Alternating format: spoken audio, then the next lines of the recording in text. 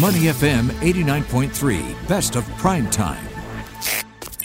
SG Extra, only on Money FM 89.3. You're listening to Prime Time on Money FM 89.3, and now it's time for Tech Talk, where we get you up to speed on all the latest tech trends. And today, our chat apps are in focus. Well, that's because all of us are in one or more or all chat apps. In fact, I raise my hands on that these days. And these apps serve as a lifeline for many of us during the pandemic, as a means to stay connected with everyone within the same country, the same city, or even overseas, everyone in our lives. But that said, several outages of WhatsApp and Messenger chat apps over the past year have left us asking, how reliable are they, and are they really secure? Well, Chris Connell, the managing director at Kaspersky Asia Pacific, is joining us now to talk about what we can chat about on our phones.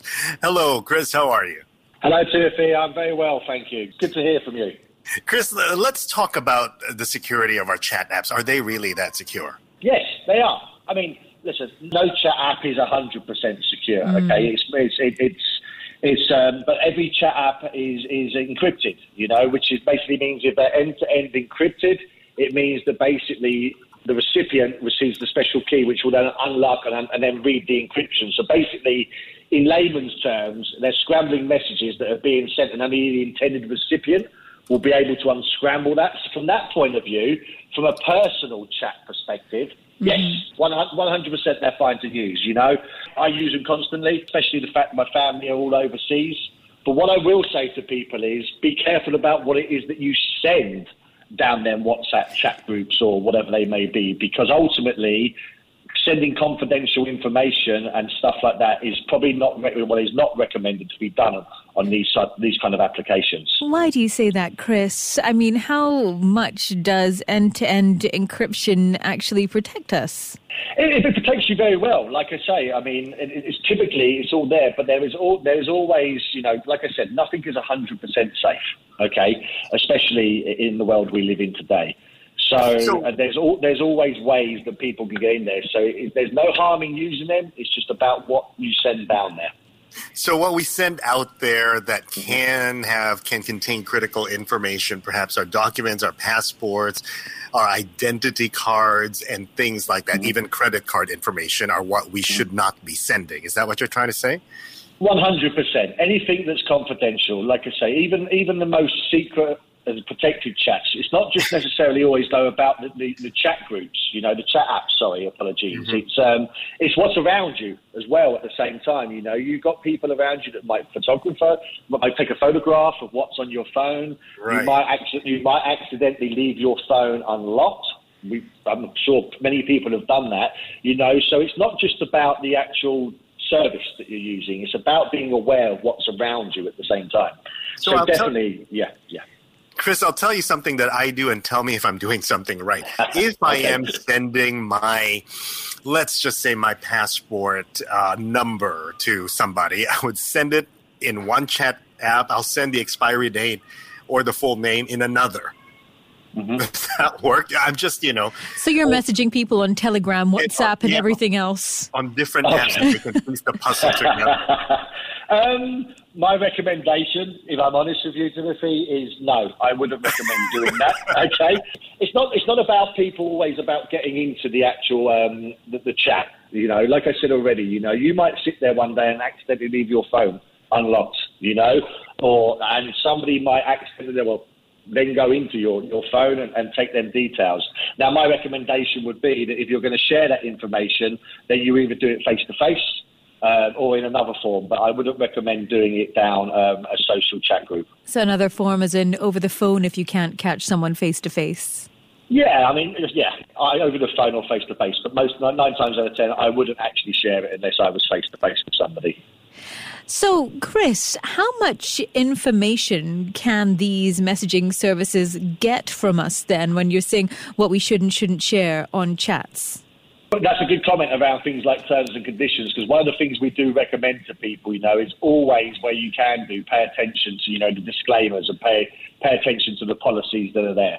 Now, with regards to information sharing, it isn't a trend. I mean, it isn't something that actually is done on a regular basis, even though sometimes as a, let's call it a consumer, we may think that, for example, that people are listening in to sort of things we're doing or watching the things. As an example, I'll give you an example. I've been there before. I've been sitting in a room with friends or with my wife talking about, I don't know, Hoovers, Dyson Hoovers or something like that. Then all of a sudden, I'm sure you guys have noticed it through intelligent marketing and stuff, you'll go onto your phone and start searching for things, and funnily enough, there'll be marketing activity that's on there from Dyson, for argument's sake, a Hoover company. And you're thinking, wow, is somebody listening in to my phone right now?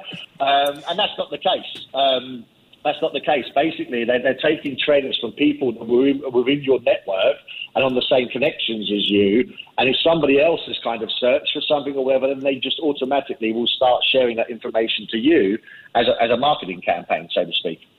This happens very often that, yes, it does make me believe that they are reading or catching phrases from our chats. But, okay, it's good to know that they're not doing so, Chris. Chris Connell is the managing director of Kaspersky in Asia Pacific, and we're talking about our chat app and how secure they are and what we should not be sharing on them. Chris, I just want a comment from you about what happened very recently, and it happened twice already this year, I believe. When WhatsApp and Facebook Messenger were offline for a while. Is this something that we should be worried about in terms of who is getting access to what we have out there when we don't have access to them? No, totally not. Now, it's funny you should say that, actually, because I recently returned back to Singapore, and I wasn't privy to the downtime that happened, the one that happened most recently. I was stuck on a plane in the air somewhere, so I didn't start panicking because all of a sudden all my services didn't work. But listen, it goes back to one of the points I made earlier on when I was saying about people being aware. Okay, which is pretty much, it comes down to human error, so to speak. And now that actual issue and then issues that happened in the past pretty much comes down to like a coding error, where somebody has pretty much just unfortunately coded the wrong thing, which has then caused the downtime. And obviously, off the back of that, then obviously companies like WhatsApp and Facebook make sure that they repair that as soon as they possibly can to move forward. So in answer to the question, in short, it isn't actually about anything that anybody should be scared of or worried about. Sometimes, unfortunately, things do come down to simple things like human error. So, Chris, very quickly, give us your top tip on what users can do to secure themselves and ensure privacy when using apps. There's a few things that users should do, pretty much. It's like, don't download messages and other programs from third-party sources. If possible, like I said earlier, equate yourself with the user agreements. Don't follow suspicious links from messages. Use security solutions where you possibly can for you, your families and friends to protect your mobile devices.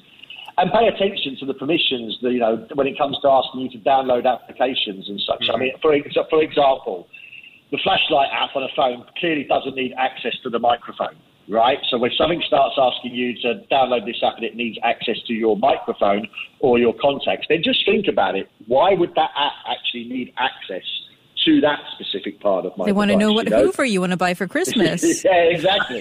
So again, it's just, be sensible, be aware of what's around you, make sure you read the things that are being put onto your phones when asking for permissions and such, and make sure you're protected with a security solution in order to protect that device, where it then starts protecting things like passwords and through things like password managers. Okay. Well, Chris, thank you so much for taking the time to speak with us today and for sharing all those insights and tips.